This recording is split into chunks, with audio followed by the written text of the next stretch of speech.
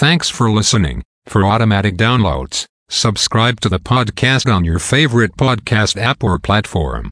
North American markets. S&P/TSX was down on the week by 378.25 points or minus 1.98%. Dow Jones Industrial Average was down on the week 709.69 points or minus 2.14%. Nasdaq was down on the week by 340.79 points or minus 2.62%. The S&P 500 was down on the week by 106.79 points or minus 2.53%. VIX Futures was up on the week by 0.28 points or 1.35%. Overseas markets. The Nikkei 225 in Japan was down on the week by 267 points or minus 0.86%. The China CSI 300 was up on the week by 51.81 points or 1.48%.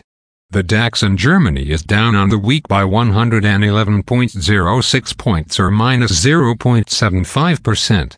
The CAC 40 in France is down on the week by 15.75 points or minus 0.23%.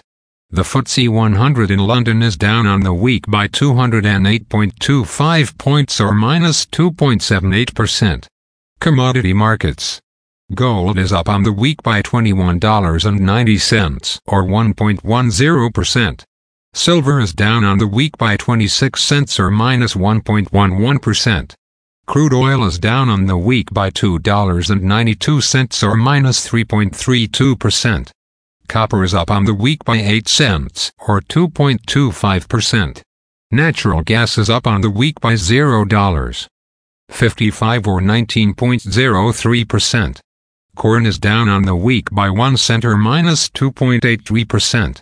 Soybeans are down on the week by 2 cents and a quarter or minus 0.56%. Wheat is down on the week by 7 cents or minus 1.75%.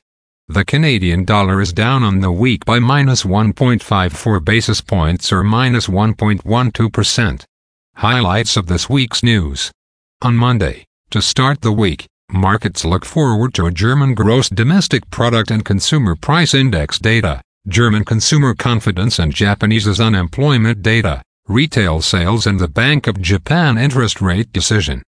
On Tuesday, markets look forward to French gross domestic product, German retail sales, French consumer price index data, Italian gross domestic product information, Eurozone consumer price index information, Canadian gross domestic product data, United States house price index data and New Zealand unemployment data and labor cost index information. Wow, that's a big day. On Wednesday, set to be released is the Federal Reserve's interest rate decision.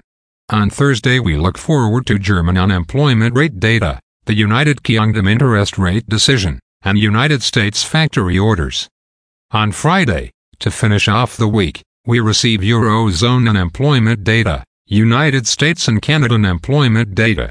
Again, thanks for listening. For automatic downloads, please subscribe on a podcast app or platform.